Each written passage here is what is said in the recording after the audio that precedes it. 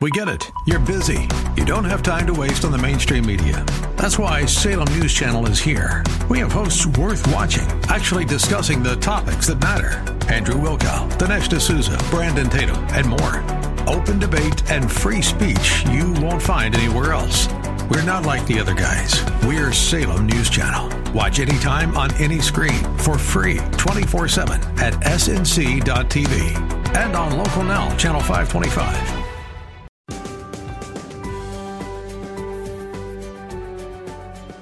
Bob Burney Live. Looking at today's news through a biblical worldview.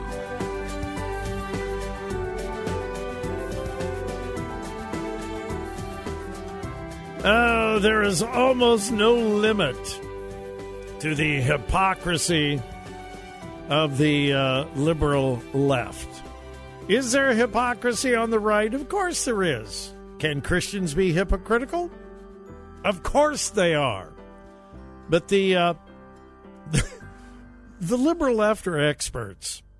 I mean, the right and conservatives, they're amateurs when it comes to hypocrisy.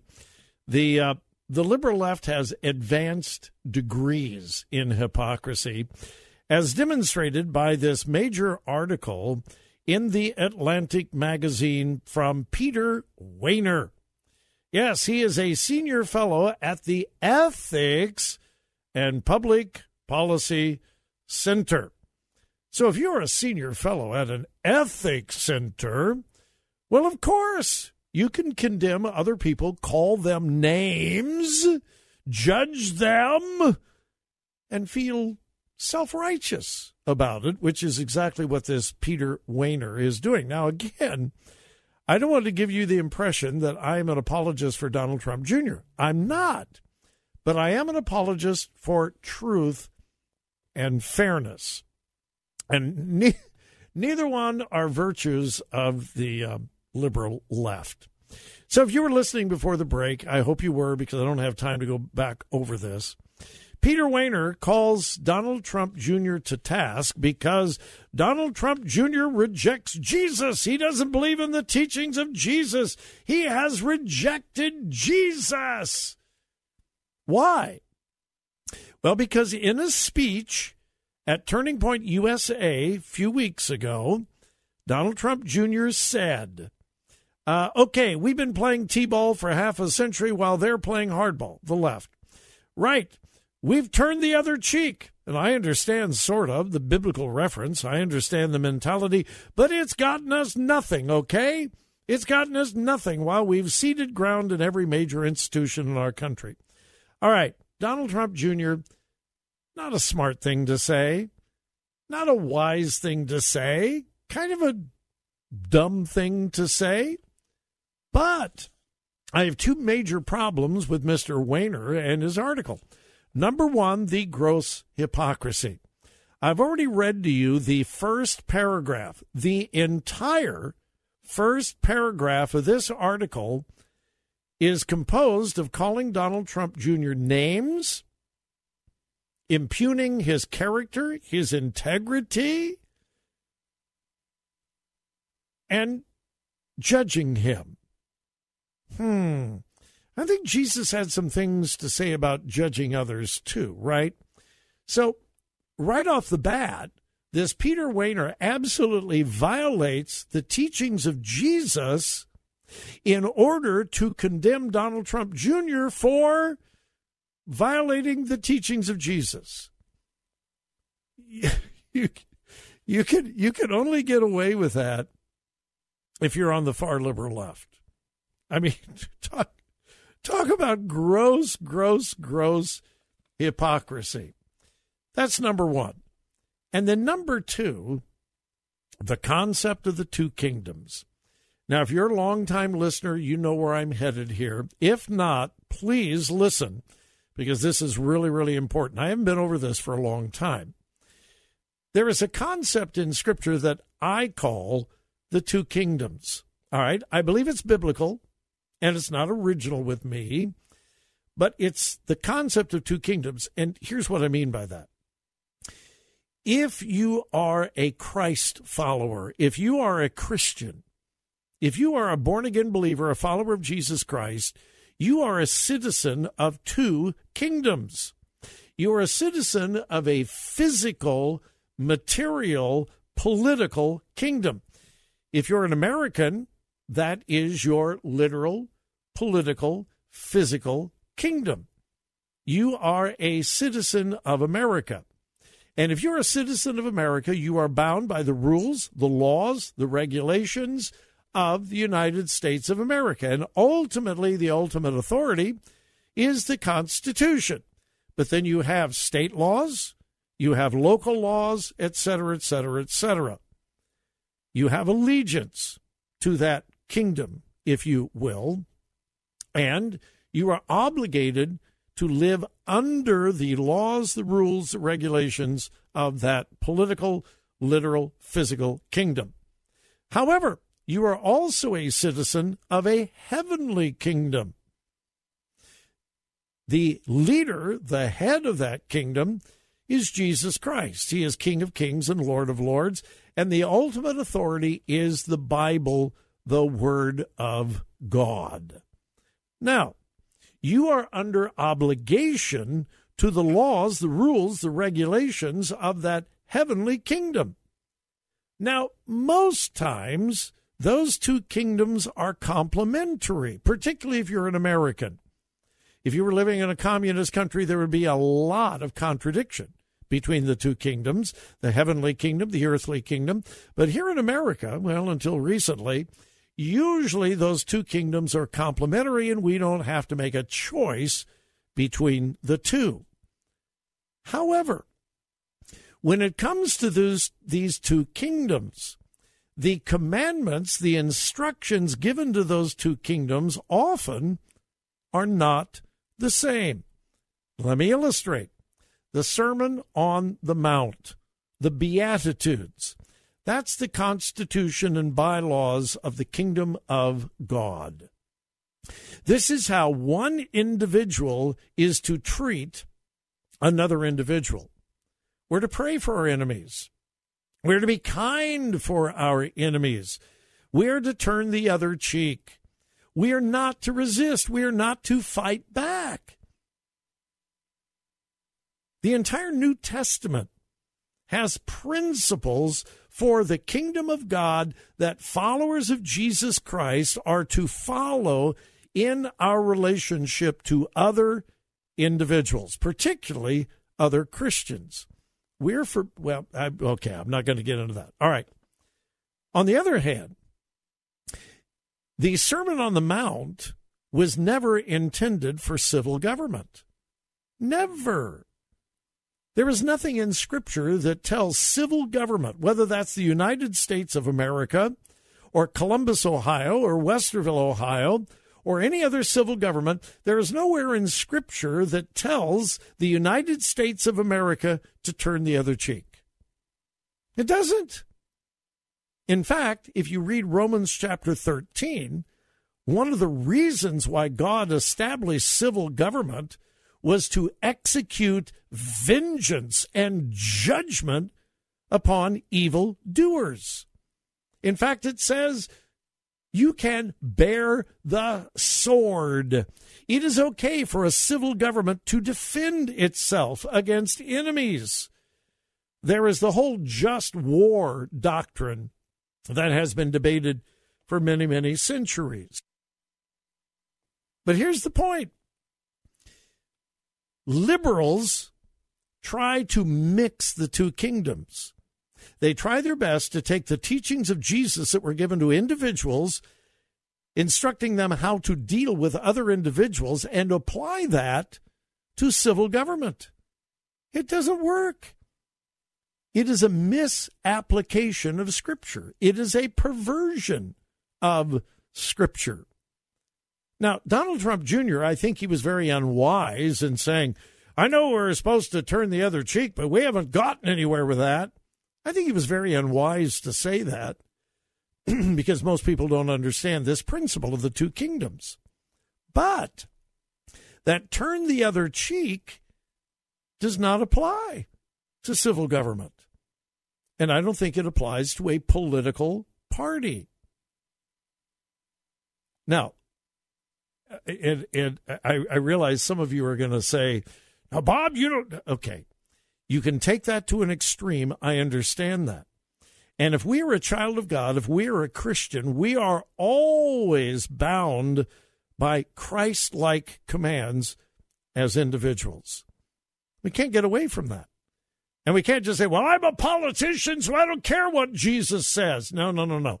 That's not what I'm saying. But I'm saying Peter Wehner here, the contributing writer of The Atlantic, and he may be a senior fellow at the Ethics and Public Policy Center, he has no clue about how the teachings of Jesus impact government. He doesn't have a clue. And so he is more than willing to use the teachings of Jesus for his own political purposes. He can violate the teachings of Jesus the way he talks about Donald Trump Jr. and then condemn Donald Trump Jr. for not following the teachings of Jesus. A gross hypocrite, number one, and number two, absolutely ignorant of that whole important principle of the two kingdoms. It's important that we keep all of those things in balance. It's extremely important that we keep those things in balance. Have thoughts? Agree? Disagree? 877-BOB-LIVE.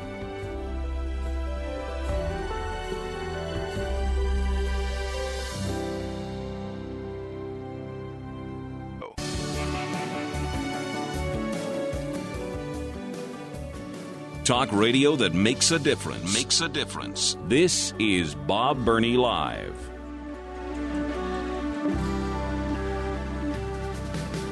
All right, let me just finish my comments on this whole two kingdom thing. It is absolutely essential that you understand that principle as you interpret the Word of God for your life and how the Word of God relates to government, individuals, and so forth. When I say that the Beatitudes do not apply to civil government, people get all bent out of shape. I've received some, I wouldn't say nasty, but some angry emails. The teachings of Jesus apply to everything. Well, yes and no.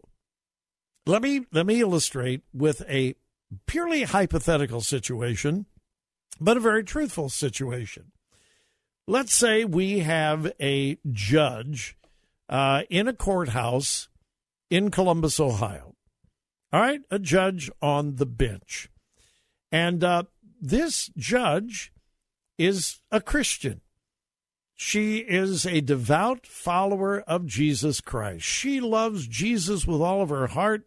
She spends every single day in the Word of God. Wouldn't it be great to have a judge like that? Wouldn't that be wonderful? And so, because she loves Jesus and she loves the Word of God, she is determined to apply the principles of the Sermon on the Mount, the principles of the Beatitudes, to every single person who appears before her in court. Do you just see where I'm headed? Here's an individual who viciously attacked his neighbor unprovoked. Put him in the hospital. I mean, viciously attacked the neighbor because no provocation whatsoever. That individual appears before the judge. She's been reading scripture that morning, and she read where Jesus said, turn the other cheek.